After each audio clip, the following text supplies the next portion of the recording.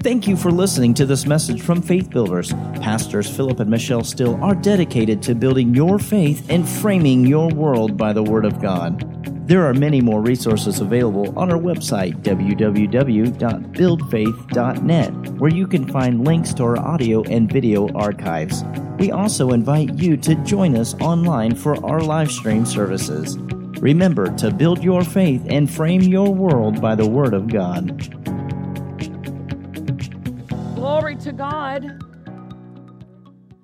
Let's talk about Jesus tonight.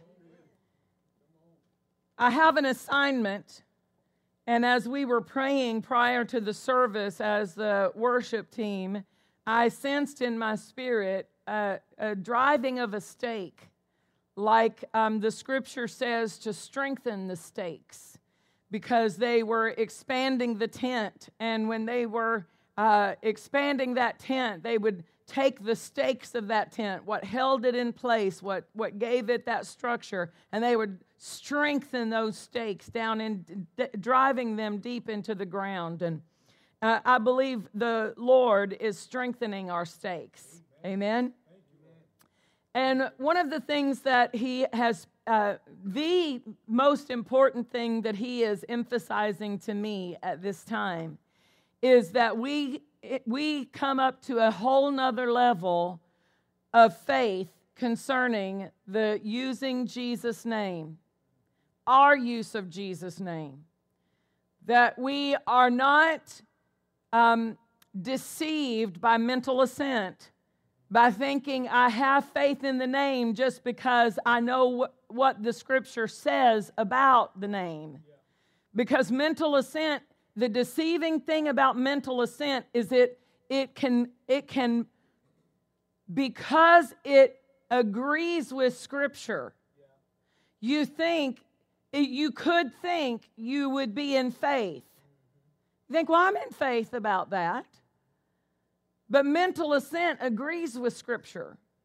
It recognizes that's in the Bible, but doesn't necessarily have a full measure of faith in the heart to back that knowing up. We want to know. Knowledge is vital, but the faith isn't of the mind. Faith doesn't operate out of your mind. Your mind needs to be renewed so that it can cooperate with your spirit. Faith works out of our spirit. And so our heart must have a full measure of faith concerning the name of Jesus. And I think we can grow in that faith. I think that our faith in the name of Jesus can grow exceedingly. I think that if we will give our attention over the next few weeks or however long the Lord has us here, I think that we can move to a place in the Spirit where we have a greater operation of faith when we speak the name. I used the illustration this morning, and I'm going to repeat it just for those of you who may not have been here in the morning session. Sometimes people use the name of Jesus as the opening to their prayer and the ending to their prayer. And that's the main opportunities that they take with the name. It is correct for us to come to the Father and open that prayer in the name. That's fine, but have faith in it. It is correct to end the prayer with "in Jesus' name." But when you say it, don't say it from the mind. Say it from a fullness of faith. Because if it's just the way we say the opening of our prayer, it's like writing "Dear John" at the beginning of the letter, signed "yours truly" at the end. Or it's like Breaker 19 on the CB radio. I'm breaking into the channel. Over and out. I'm ending the conversation. It was just a way to come into the channel. It was just a way to exit the channel. Father, I come in the name of Jesus. Thank you, Father, in Jesus' name. It is accurate to say those words when we open and close our prayer, but not if it's just coming out of the mind or out of tradition. We want faith in our heart when we say it. So here's something that might help you, because this is what I had to start doing. I had to not just use the phrase the same way every time.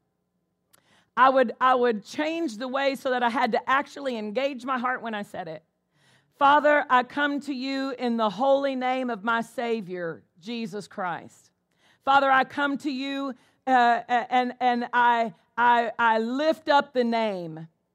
That would be a really good way to help you make sure your heart is engaged when you're saying it, that you take the time to honor the name, worship the name, exalt the name as you say, Father, I come to you in the holy name of Jesus, and I lift up the name of Jesus, and I recognize the authority. Verbalize that. Go ahead and pronounce that out of your mouth, and because that way you know your heart is now connecting. But here's another thing. If it's been a year since you've read any or chewed on any scriptures about the authority of Jesus' name, you may not have the fullness of faith that you need. Faith comes by hearing. But we debit out of that faith deposit throughout the day. Every day is a faith day. Your pastor wrote the book. Every day is a faith day. Why? Because every day I'm using my faith. I need to maintain it. That's the essence of that book. That you've got to maintain your faith. Why? So if the name of Jesus, and it is, the name of Jesus is the key element in our activity, then we don't need to go from 12 months before we pull off the shelf the authority in Jesus' name and put it in our CD player. Before we pull out of our notes the last time Pastor preached on it and feed on that again.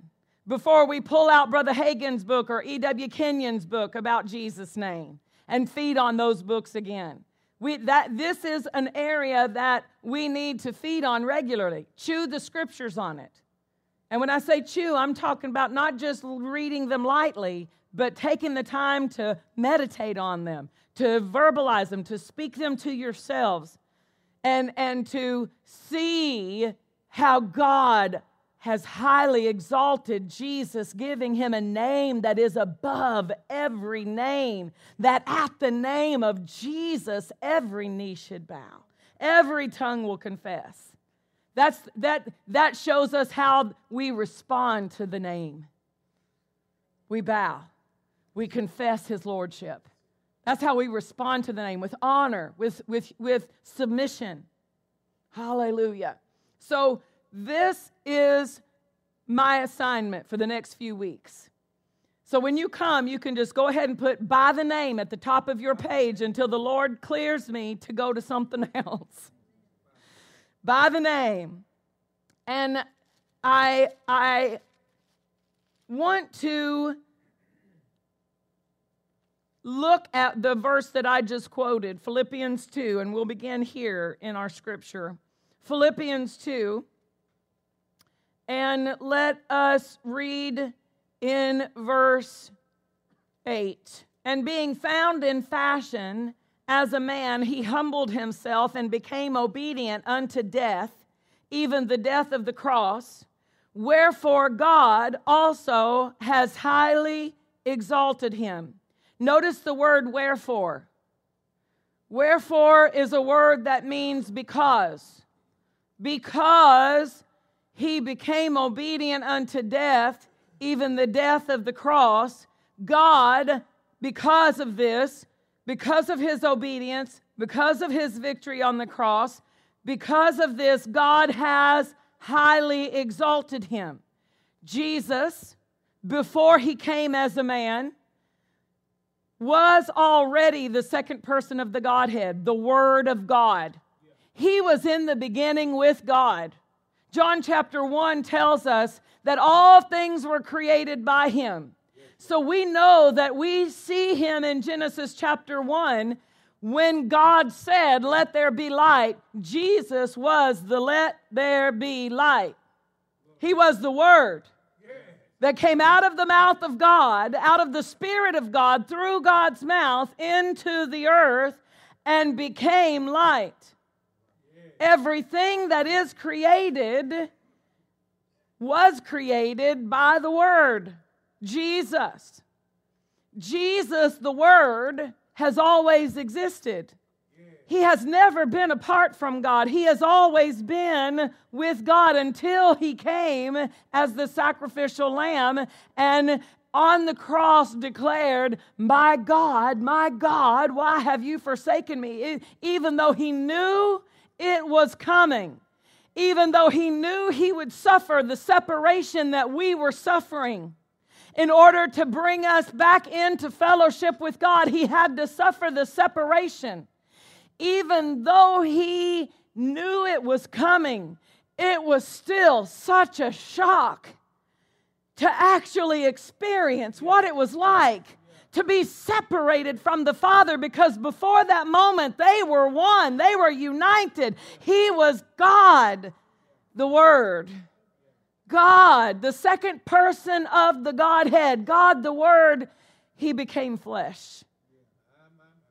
Willingly He became flesh. He didn't look at the idea of becoming your brother as something that was less than Him.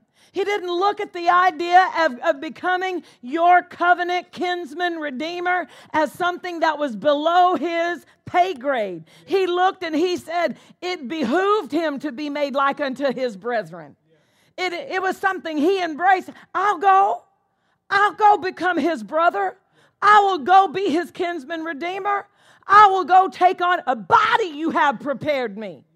I've come, O Lord, in the volume of the book to do your will. A body you have prepared me. I am willing to go into that body and become flesh. Jesus was not in the body pretending to be a man. He became a man. He became a man to redeem us. To legally redeem us, He had to become a human being. And He did not look at it as something that was beneath Him. Back up to verse 6 and show me 6 in the Amplified if you could. I'll read it in the King James first.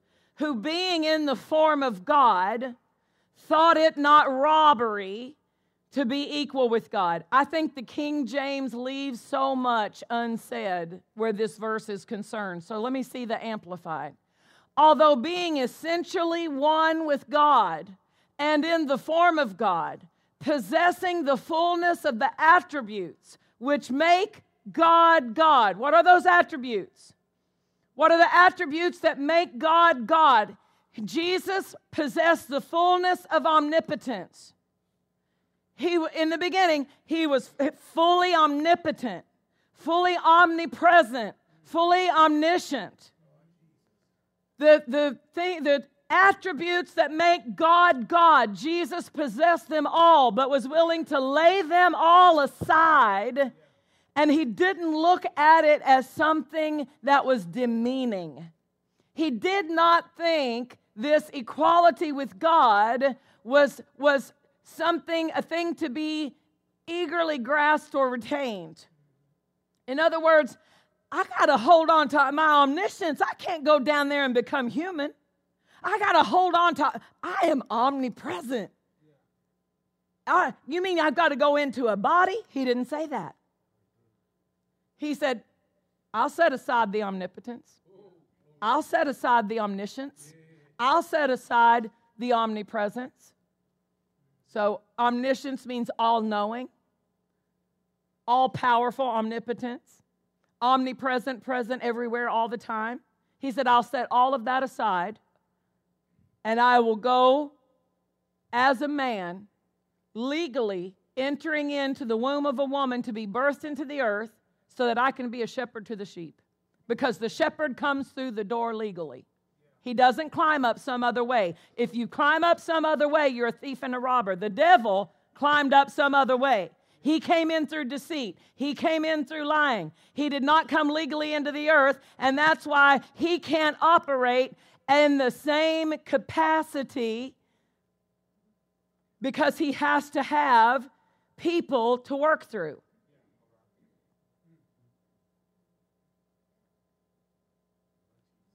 But Jesus came as a man. All man and all God.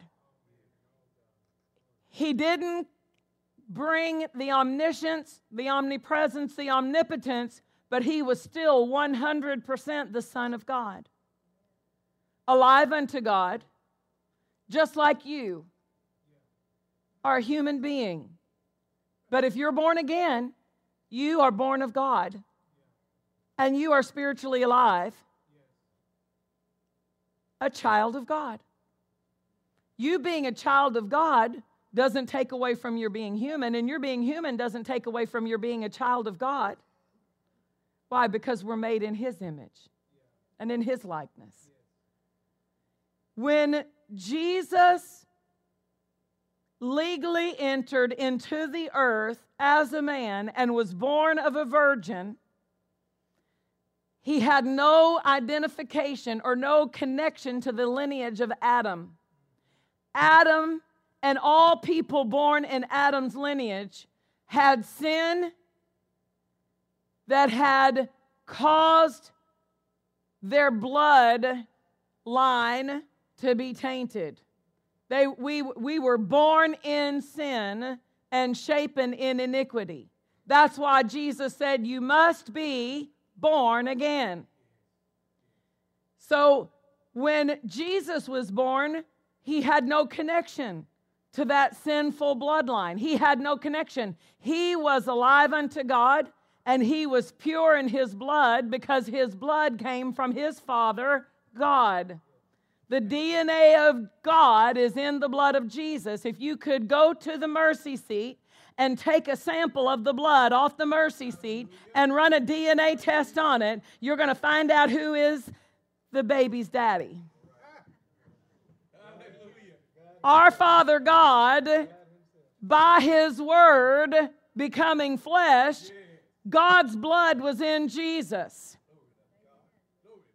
And that's why there is not any other substance in the entire universe that has the same value as one drop of the blood of our Lord and Savior Jesus Christ. There's nothing that compares to it. That you can't, you can say, well, the reason this diamond is so valuable is because you can't find another. There are very few like it. You can't find very many diamonds, maybe for instance, with this cut or with this certain purity of the diamond. So they look at those things based on their originality, based on their difficulty to be able to replace it. There's nothing that can replace the blood. There's nothing that can compare to the value of the blood. The blood of Jesus is the most valuable substance in the entire universe. The Word of God is the strongest substance. It's a foundation. The integrity of God's Word, you can do an integrity test on metals, and you can find out that brass is softer than steel. Right? You can do an integrity test, and you can put everything that you consider to be the hardest substance up against the Word, and the Word's going to win every time. The Word won't buckle under any type of pressure. The Word won't give way. The Word's not going to crumble because of the adversity. And that's why God said that the Word will prosper in the thing whereunto I send it. It will advance. It will come mightily against everything I send it toward. Amen? Well, Jesus came as a man. He legally redeemed us through his death on the cross, through his suffering, the separation from God, through spiritual death and suffering in hell, he completed our redemption, and God raised him from the dead, which is for our justification. And then verse 9 of Philippians 2 says, this is why God highly exalted him. So Jesus, after the cross, receives an exaltation from God. He receives a position from God, a placing, a positioning that he didn't have before. I went through all of that, recognizing Jesus, the second person of the Godhead, the Word of God made flesh, the Son of God, the Redeemer, the Son of Man, the substitute, to recognize after the cross, God highly exalted him, putting him somewhere he wasn't before, placing him in a position he wasn't in before. I want to look specifically at Matthew 28 because it's important to our faith.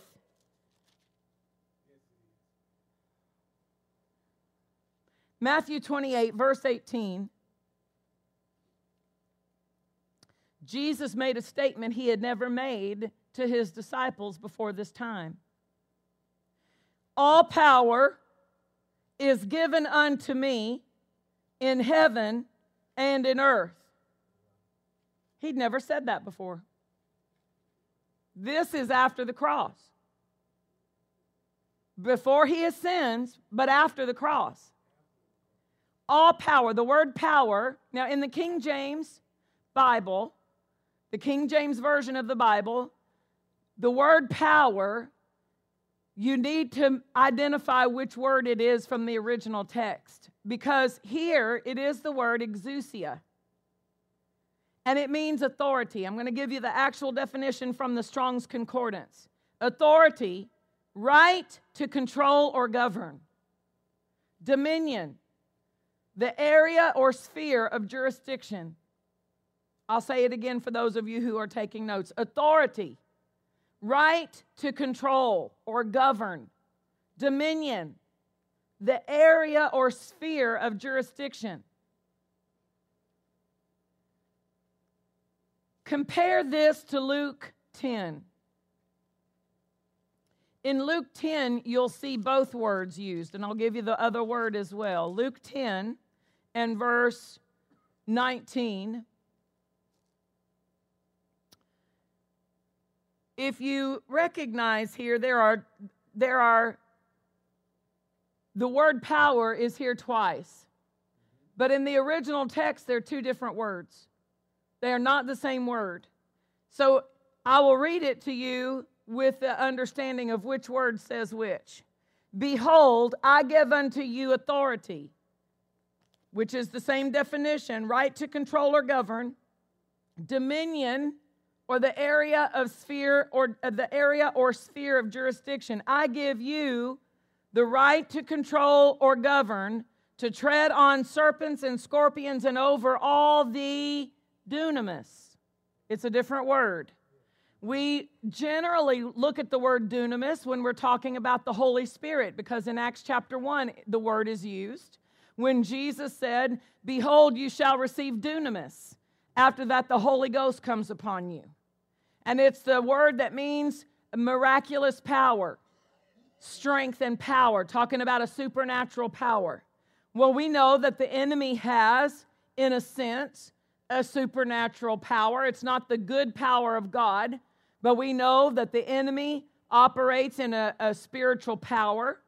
And so this verse is Jesus delegating an authority to his disciples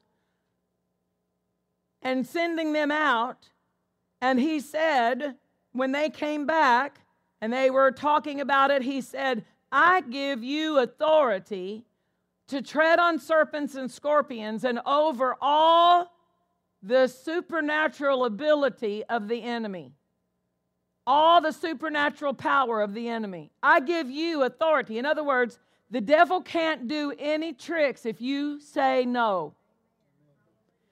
He may be able to do things in that way in other people's house. He may be doing witchcraft and operating curses on somebody else.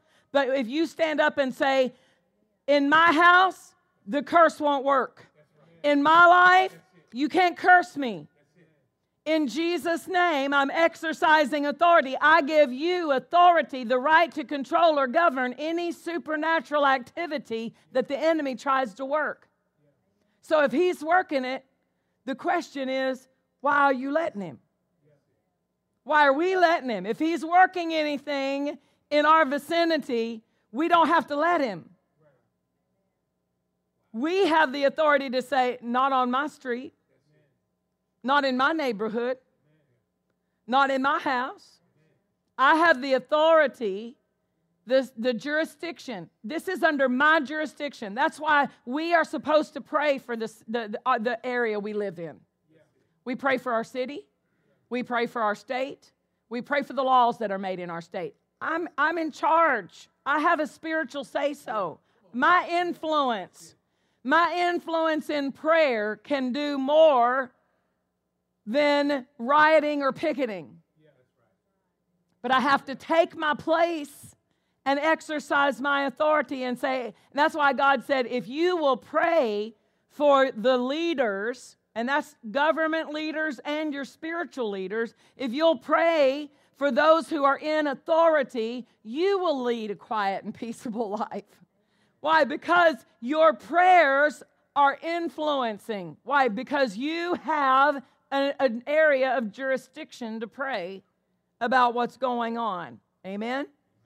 So when we see that we have authority over all of the spiritual activity of the enemy, and nothing shall by any means hurt us, we recognize the difference in those words. Going back to Matthew 28:18, Jesus said, all right to govern is given unto me in heaven and earth. All dominion is given unto me. He had never said that before.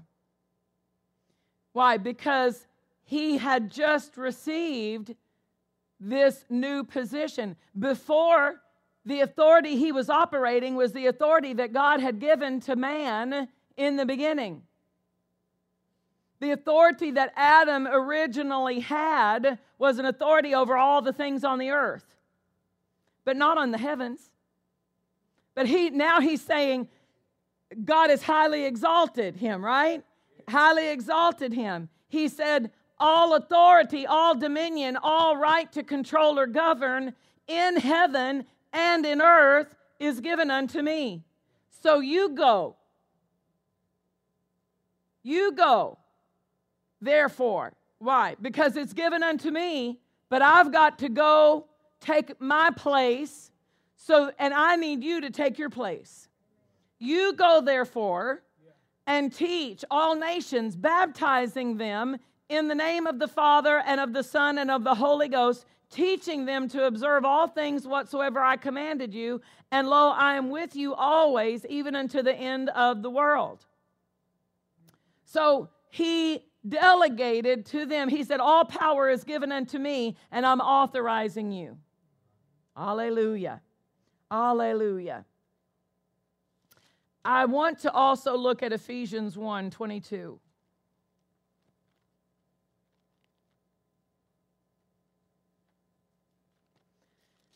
This is a Holy Spirit-inspired prayer that many of us use in praying for ourselves, for our loved ones. I pray over you, over our partners. Ephesians 1, and I want to look specifically at verse 22. Let's begin actually in 20. He's talking about things that we will know because the eyes of our understanding will be enlightened. And he, in verse 19, had identified the power, talking about that resurrection power. So he says, the power which he wrought in Christ, verse 20. He wants you to know the greatness of this power which he wrought in Christ when he raised him from the dead. This power works in the believer. He wants you to know this power of the resurrection, when he raised Christ from the dead and set him at his own right hand in the heavenly places, far above all principality and power and might and dominion and every name that is named. Every name. Jesus is set above every position, every governing authority, every power, every person of influence. Far above all. And every name that is named, not only in this world, but also in that which is to come. And has put all things under his feet. Woo, hallelujah. Did we read that somewhere else? Have you ever read that before? Put all things under his feet? I wonder if you've ever looked at Psalm chapter 8. Let's look at Psalm chapter 8.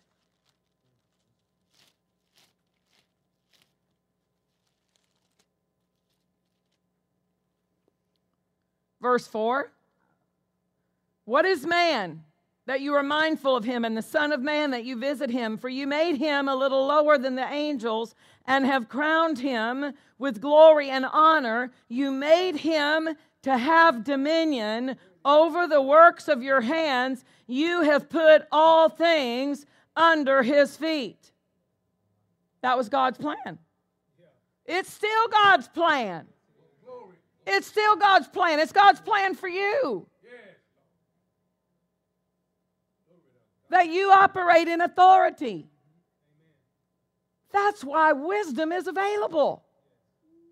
Because when we have authority, we need the wisdom of God. That's why the love of God is the safety mechanism. Amen? He still plans for us to execute this authority. Go to Hebrews. Hold your place in Ephesians. I'm coming back. Hebrews chapter 2.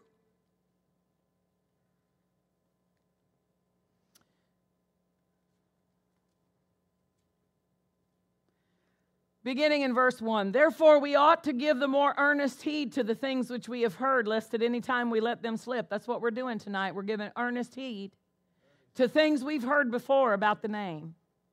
Things we've heard before about the authority of Jesus. We're giving earnest heed so that we don't let these things slip. For if the word spoken by angels was steadfast, and every transgression and disobedience received a just recompense of reward, how shall we escape if we neglect so great salvation, which at the first began to be spoken by the Lord, and was confirmed unto us by them that heard him, God also bearing them witness both with signs and wonders and with different or diverse miracles and gifts of the Holy Ghost according to his own will.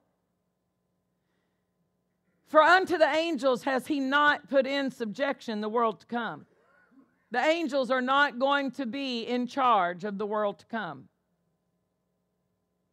But one in a certain place testified, saying, what is man, that you are mindful of him?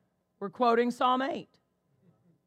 The writer of Hebrews is now quoting from Psalm 8. One in a certain place testified, saying, what is man, that you are mindful of him, or the Son of Man, that you visit him? You made him a little lower than Elohim. In Psalm 8, this is quoting Psalm 8. So the original text says a little lower than Elohim, which is first used in Genesis 1, in the beginning God. In the beginning Elohim, which is the plurality of God. So in the translation, when the King James uses the word angels, if you go back to the original, you would wonder why. Because the very first use of the word Elohim is in the beginning God created. Many translations say you made him a little lower than God. He just went through in the previous verses in Hebrews to explain how Jesus was much more excellent than the angels. So you made him a little lower than Elohim. You crowned him with glory and honor and did set him over the works of your hands. You have put all things in subjection under his feet. For in that he put all in subjection under him, he left nothing that is not put under him. But now, what is the word but? Just, it's like a nevertheless. It has just taken everything that was just declared and set it aside. But now, regardless of the fact that you made him to have dominion, regardless of the fact that you put all things under his feet, regardless of the fact that you had set him over the works of your hands, now we do not see all things put under him. We could say that about humanity as a whole. That if the angels are looking at the unsaved natural person, they don't see that same authority that God created them to operate working in that person's life. But notice the next verse says, but we see Jesus. We see Jesus. We see Jesus. We don't see all men walking in that, but we see Jesus walking in that authority. We see Jesus who was made a little lower than Elohim for the suffering of death. Why did he come with a body? Why did he need a body? A body you have prepared me, he said. Why did he need a body? He was the Lamb of God. He needed a body to sacrifice blood. He needed clean blood. He needed a willing sacrifice. He needed Jesus to be legally in the body so he could legally offer his body. So he was made in this body. He became flesh so that he could die for us. So that we don't have to die, but we can live forever. If I leave my body, I'm not dead. I'm very much alive. To be absent from the body is to be present with the Lord. I will never die. I might leave my body, and my body might experience that death, but not me, not the real me, not the who I am on the inside. And I'll come back for my body, because I get a glorified one. Thank you, Jesus. We see Jesus. He was made a little lower than Elohim for the suffering of death, crowned. We see him crowned with glory and honor. That's what happened to Adam. Adam was crowned with glory and honor. Jesus was crowned with glory and honor, that he, by the grace of God, should taste death for every man.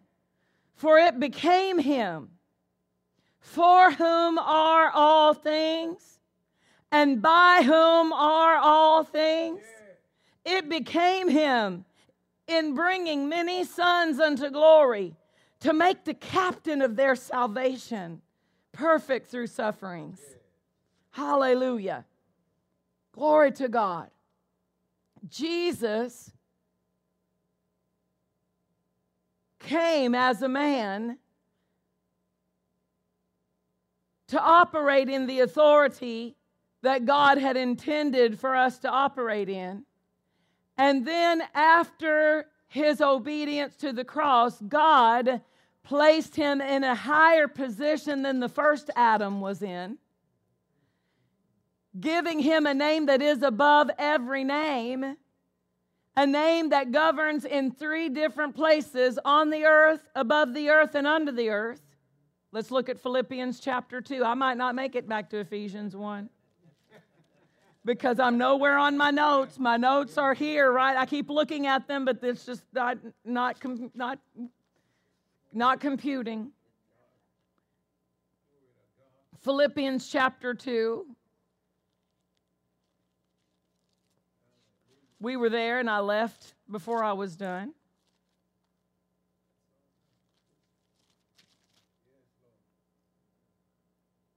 Wherefore, God, verse 9, God also has highly exalted him and given him a name. So he was, after the cross, he was positioned in a place of authority as Lord of the universe, giving him a name which is above every name. So this name is given by God. And when it says name, we're talking about a title. With this title, there is all of the authority contained in that position is expressed by that name. So if we were to say president, we would think of what position a president would hold and what authority comes with that position. This position is above all other positions. This authority governs all other authorities. God has given Jesus a title, a position, an authority which is above every title, position, and authority. Hallelujah. Hallelujah. That's why we need faith in the name.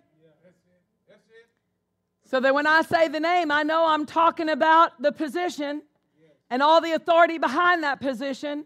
When I speak the name of Jesus, all of the authority contained in his role as Lord of the universe is available to my need, available to what I'm dealing with. In my name. It says he has given him a name which is above every name, that at the name of Jesus, every knee should bow. At the name of Jesus, every knee bows. Like it or not. They may not even be bowing because they're honoring him the way we would bow and honor him. But it's talking about submitting. Every knee will submit to the name of Jesus. Why? Because it's the highest position. There's not a choice. It's not an option. The submission is imminent. At the name of Jesus, every knee should bow, of things in heaven and things in earth and things under the earth. Hallelujah. And that every tongue should confess that Jesus Christ is Lord, to the glory of God the Father. Praise God. This is the authority that we have been privileged to represent. He thought so highly of us. He has given us unlimited access to use his name. In the Kansas campus, we had Ron Poole's grandmother, actually, Kathleen, if you is her daughter. Sister Jean Tillery, when she got to a certain age, she was fighting something physically, and she gave her daughter Kathleen, she gave her power of attorney. She said, I'm not physically able to deal with some of the legal issues. I want you to take the power of attorney while I walk through this difficult situation. And so she gave Kathleen power of attorney. Kathleen had legal authority to do anything that needed to be done at the bank. She had legal authority to do anything that needed to be done with the insurance policies, with medical decisions. She had legal authority to sell the house when the time came that the house needed to be sold. She didn't have to get any other document or evidence other than the power of attorney papers that showed that she was now the person representing her mother, Jean Tillery. So if she went to the bank, they didn't give her a hard time as long as she had her power of attorney papers. She said, "Hi, I'm here to change this money from this account to this account for Jean Tillery. Here's my power of attorney. Yes, ma'am, I'll move the money for you." Why? Because she's got legal authority to do it. Jesus granting us the use of His name is legal power of attorney. He's not here on the earth to execute the authority that is His. And He doesn't have to be because of the power of attorney. If, say for instance, a parent needs to go overseas and their child is maybe in high school and can't miss, because semester exams are going to be coming up, and so that parent says, "I need to go to another country. So while we're out of the country, I'm going to give a temporary limited power of attorney to your aunt in the event that you needed somebody to sign for any medical treatment. If something happened and you needed, I'm going to give them limited legal power of attorney, temporary in its nature." That could be drawn up, and the specifics of that power of attorney would designate what that person was able to do. Now, that power of attorney with the specifics in place would give that person the ability to do those specific things, but not everything, right? So there's that limited power of attorney that can be given, or there's an unlimited power of attorney. Our power of attorney, the designation of it is the will. If it's not in line with the will, you can't use the name of Jesus to win the lottery.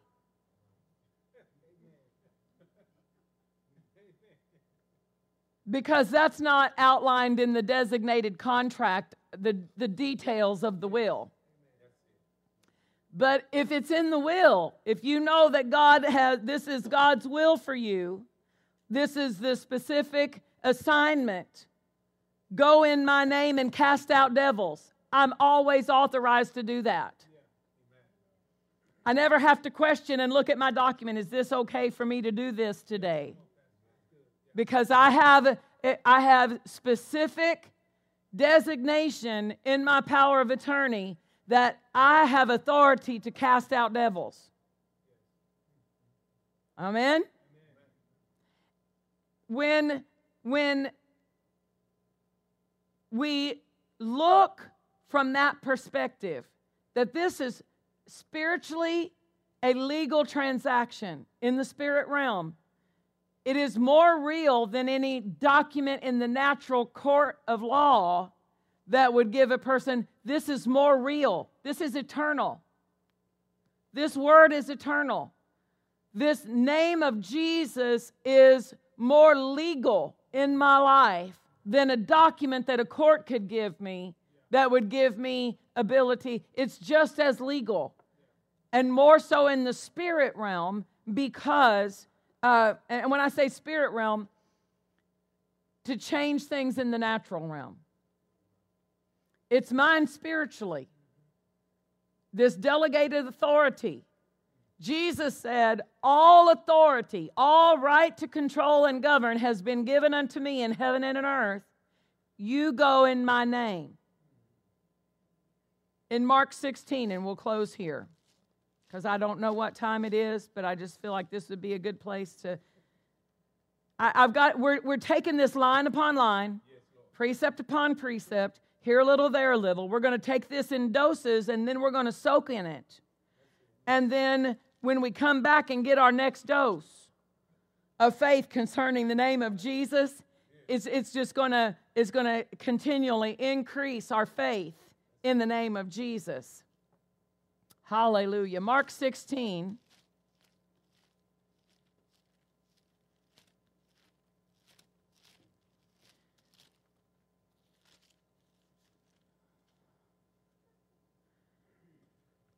And he said unto them, verse 15, Go ye into all the world and preach the gospel to every creature.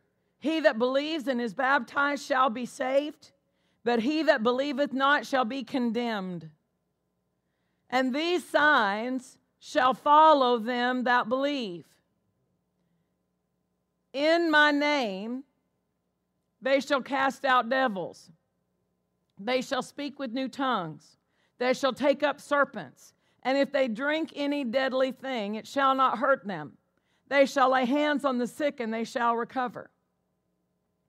Now, if I were to tell you, go to Kroger, and in Kroger, you will find a produce section. In Kroger, you will find a dairy section. In Kroger, you can find a section that has bread and hamburger buns.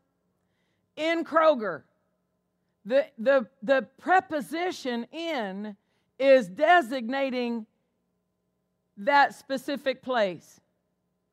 This is a prepositional phrase, in Kroger. In my name is not limited to the shall they cast out devils. He's saying these signs shall follow them that believe. In my name, number one, you're going to find the produce section. Number two, you're going to find you will cast out devils. In my name, they'll speak with new tongues. In my name, they'll take up serpents. These are things that we're going to do as we are delegated this authority in His name. All of those are still with that prepositional phrase, in my name. In my name. So faith in the name is required for the works. We saw that from John chapter 14 this morning. He said, greater works than these shall you do. And you can hear him right now going, how am I going to do the greater works? And he says, whatever you ask in my name, I will do it. Connected to the greater works. Whatever you ask in my name, I'll do it. The Lord working with and confirming the signs. Confirming the word with signs following, right? Why? Because they were preaching the word. So he says, you go in my name, and these signs will follow. You go in my name, and I'll work with you. Amen. You go in my name, and I'll back you up. You go in my name, and all the power in my name, all the authority in my name, all of the